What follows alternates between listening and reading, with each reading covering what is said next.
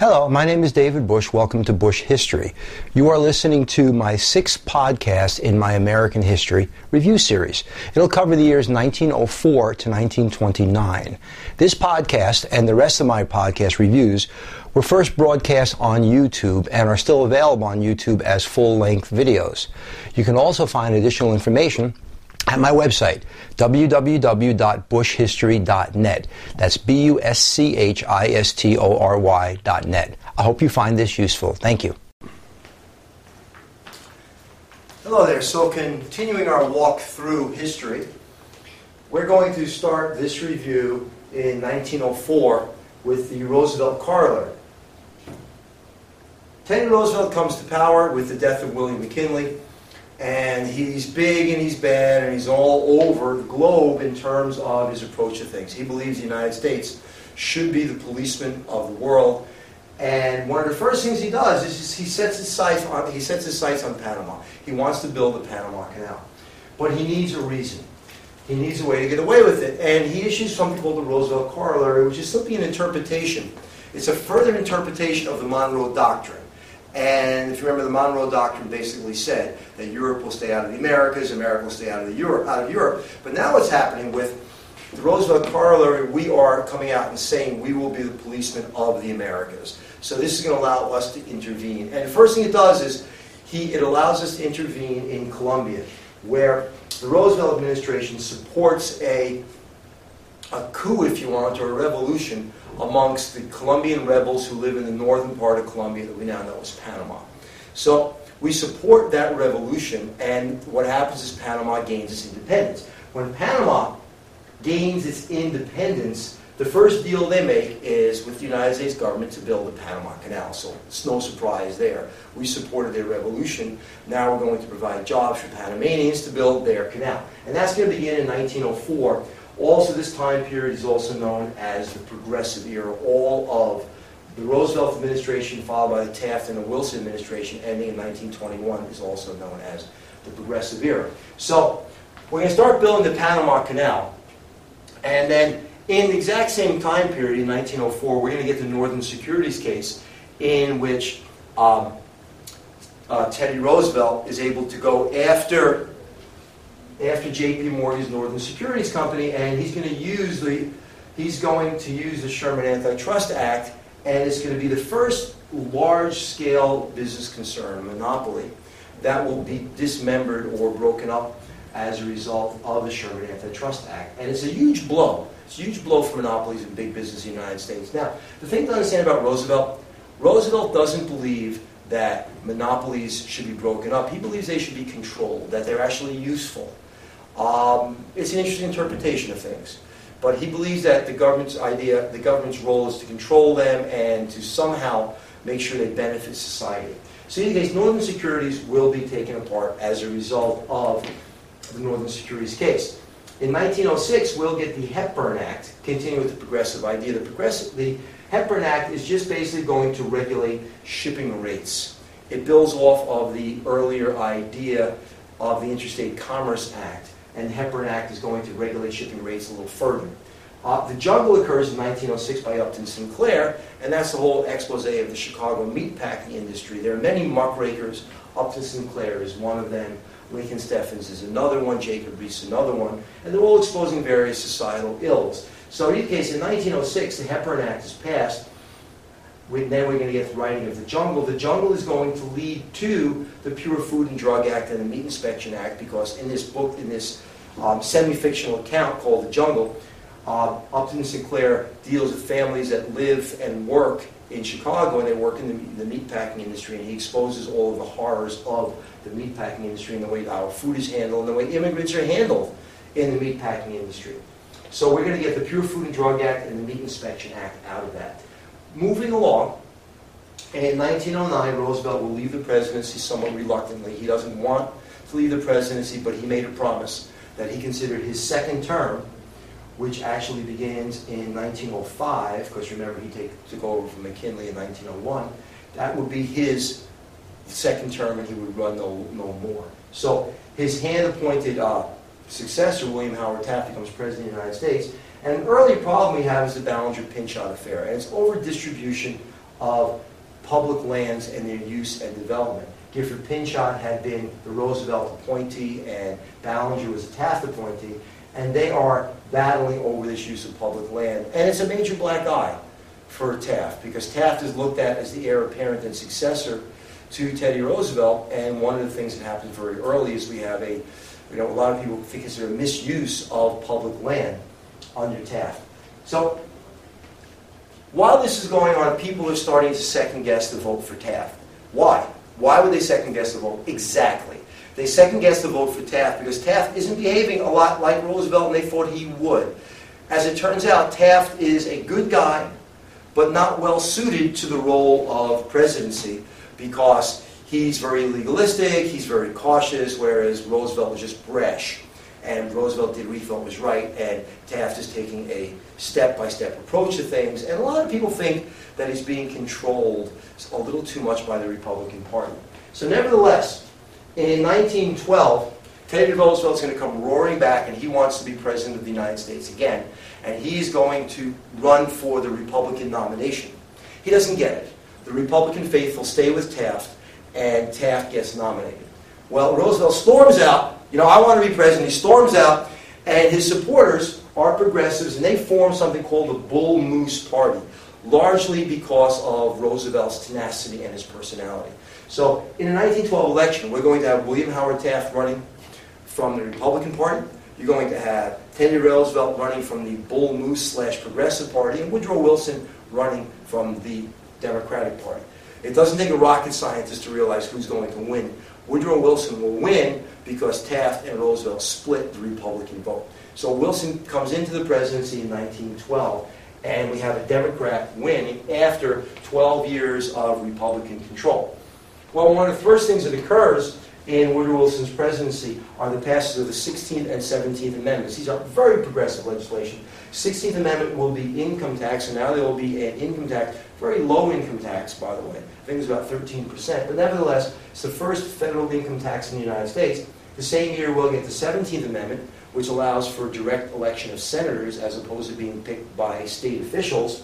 And we will also get the Federal Reserve Act, which sets up the 12 Federal Reserve Banks in the United States. And that's going to allow for better distribution of funding and money throughout the country because those 12 banks will be spread across the United States. It's really a very good idea, and it still exists today. Their number one goal is to regulate the money supply, and they do it largely by controlling interest rates through something called monetary policy. When there's too much money in circulation, the Fed raises interest rates. When there's not enough money in circulation, they lower interest rates to encourage borrowing. Now that's interest rates from the Federal Reserve to the banks. But if the Federal Reserve lowers the interest rate to the banks, then the banks can indeed turn around and lower the interest rate they charge to their customers. Moving forward here, in 1914, we'll get the beginning of World War I in Europe with the whole Franz Ferdinand issue and the explosion in the Balkans. We're not going to talk too much about that because that's really a global studies or world history point. But nevertheless, there's a question, what will we do? Will we enter World War I or not? Obviously, if Teddy Roosevelt had won in 1912, we would have entered immediately because he was a staunch supporter of entering World War I on the side of the Allies. But nevertheless, we don't. In 1914, the Clayton Act is passed. Woodrow Wilson gets the Clayton Act through Congress. And the Clayton Act is a more aggressive Sherman Antitrust Act. Whereas the Sherman Antitrust Act turned around and said combinations and restraint of business are illegal, the courts then turned around and said, well, that means unions. Unions are restrained to business, and they certainly can be. What the Clayton Act does is very specific, and it says monopolies are illegal. So it gives a lot more teeth to antitrust legislation. In 1915, the Lusitania is sunk. We all know something about the Lusitania. It sails from New York to England. And the Germans had warned us about putting anyone in harm's way and putting people in the war zone, and they had submarines, they were going to use them. But nevertheless, the Lusitania sails anyway. And when the Germans sink the Lusitania, the Germans turn around and say, well, the Lusitania was carrying weapons. It was carrying tools for war that we were going to give or sell to the British. And of course, the Americans and the British say, no, that doesn't happen. We wouldn't do that. And then the Germans said, well, why would you put tourists in harm's way? And we really didn't have a good answer for that one.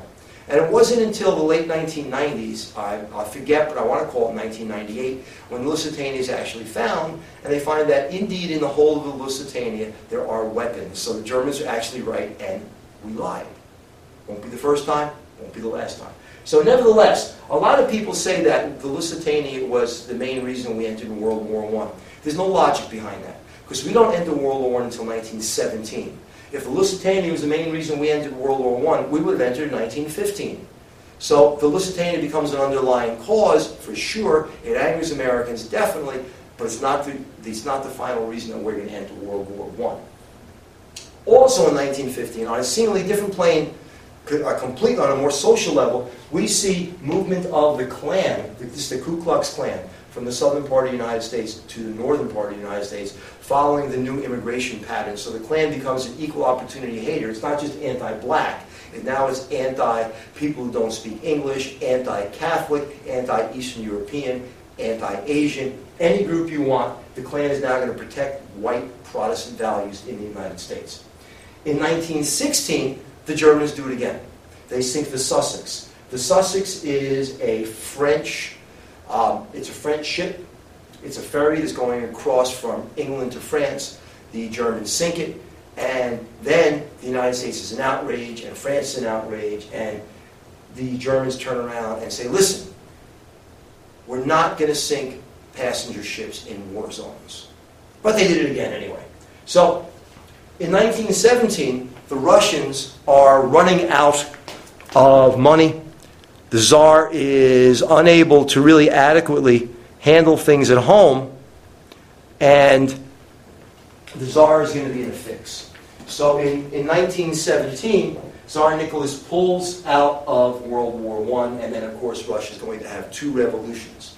The Spring Revolution and the Fall Revolution. The Fall Revolution being when we have Lenin and Stalin and the boys. But nevertheless, Russia pulls out of World War I, and at about the same time, because of the Zimmerman Note, which would be a good idea if it was here, but nevertheless, the Zimmerman Note is that some people think contrived message from the German High Command to the President of Mexico, not the President of the United States, asking Mexico to ally themselves with Germany should war break out between Germany and the United States. In return for that alliance, the Mexicans would get the entire southwest part of the United States that they lost during the Mexican War. Now, a lot of people dismiss this as not being possible. We don't know if it's really possible or not, but we do know that right before World War I breaks out, we're having this whole Pancho Villa incident with General Pershing on the American border between the United States and Mexico. So Mexico has some reason to fear incursions into their territory by Americans, and this idea of an alliance with Germany at least is somewhat plausible. But whether it's true or not doesn't matter. It did work in turning American opinion against the Germans on a stronger stance, and it did work on getting us into World War I. And we entered World War I in 1917. So the question becomes, are we significant in World War I? Good question. We are very significant because we entered in 1917, and in 1918, World War I is over. November 11th, 1918. This is 11/11/11.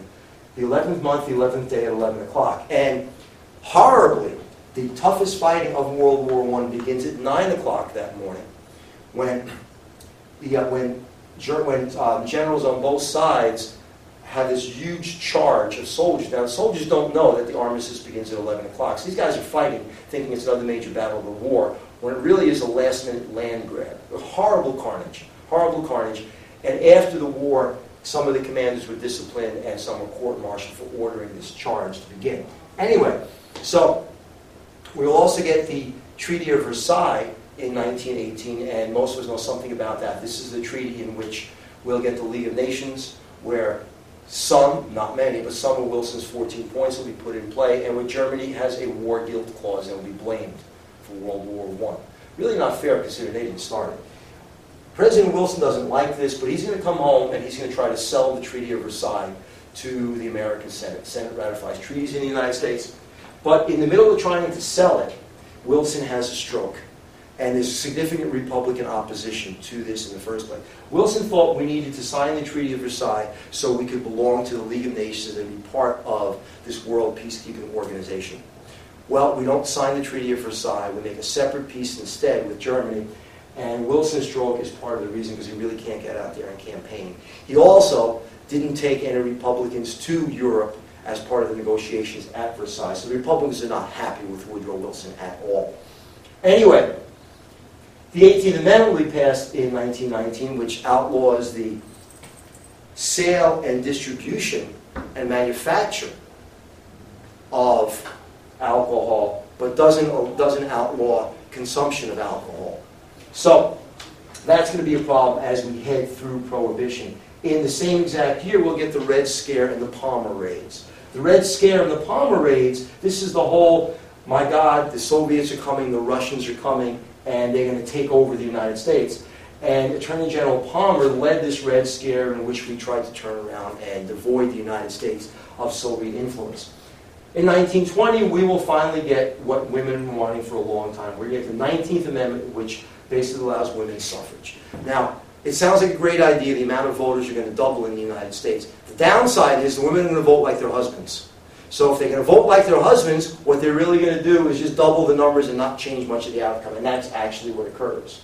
On the technological side of this, we'll get the first radio station in Pittsburgh. So now radio that was used during World War I will now be used during peacetime, and the beginning of radio as a form of entertainment will occur.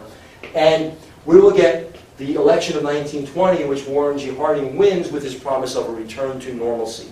And that simply means a return to traditional Republican values. And that's not going to go well in the 1920s. You're going to get a period of deregulation. Less government is more government, very traditional conservative values. Harding will die in 1923 from natural causes. Most people think he wasn't much of a president. He was a womanizer. He didn't pay a lot of attention to people. He did what he wanted to do. Silent Cal becomes president in 1923, continues the Republican mantra, and in 1924 we will get the Revenue Act. The Revenue Act cuts taxes across the board, so now we're unfunding our government. We're unfunding our government, we're deregulating business. Business is overproducing. There's no regulation on lending. The Klan is rising in 1925 from its highest level, 5 million in 1925. It's not all bad. Charles Lindbergh in 1927 will fly across the Atlantic, which is a pretty good thing. But also as part of that nativist feeling and that Red Scare feeling in 1927, Sacco and Vanzetti will be executed for a crime they probably did not commit. There's very little evidence connecting them to the robbery, except that Sacco owned the gun. That was the same kind of gun that was used in the crime. We are overproducing to beat all at this time because earlier in the decade, because of the baby boom, farmers were able to sell their food, manufacturers were able to sell their production, but that's all ending at the end of the 1920s. The stock market is being fueled by something called margin buying. Margin buying is simply the idea of borrowing money to buy stocks. Well, if you borrow money to buy stocks, you can buy a lot more stocks, driving the price way up. But it's borrowed money, which means no one ever sees it, so it's really fake money. In 1928, Herbert Hoover wants to continue the Republican Party of the 1920s, and he will be elected in 1928. So now we have 3 Republican presidents in the 1920s, all going with the idea of deregulation and low taxes, and it's going to all fall apart in 1929 when the Depression begins and the stock market crashes. The margin calls will occur. Brokers are going to ask for money back from people who borrowed money to buy stock. They're not going to have the money, and we are going to cycle down into the Great Depression. And Herbert Hoover may go down in history as one of the unluckiest presidents in American history, because he's going to preside over this time period in which the economy is falling apart. And since people think with their wallets, in 1933, they will vote for Franklin Roosevelt.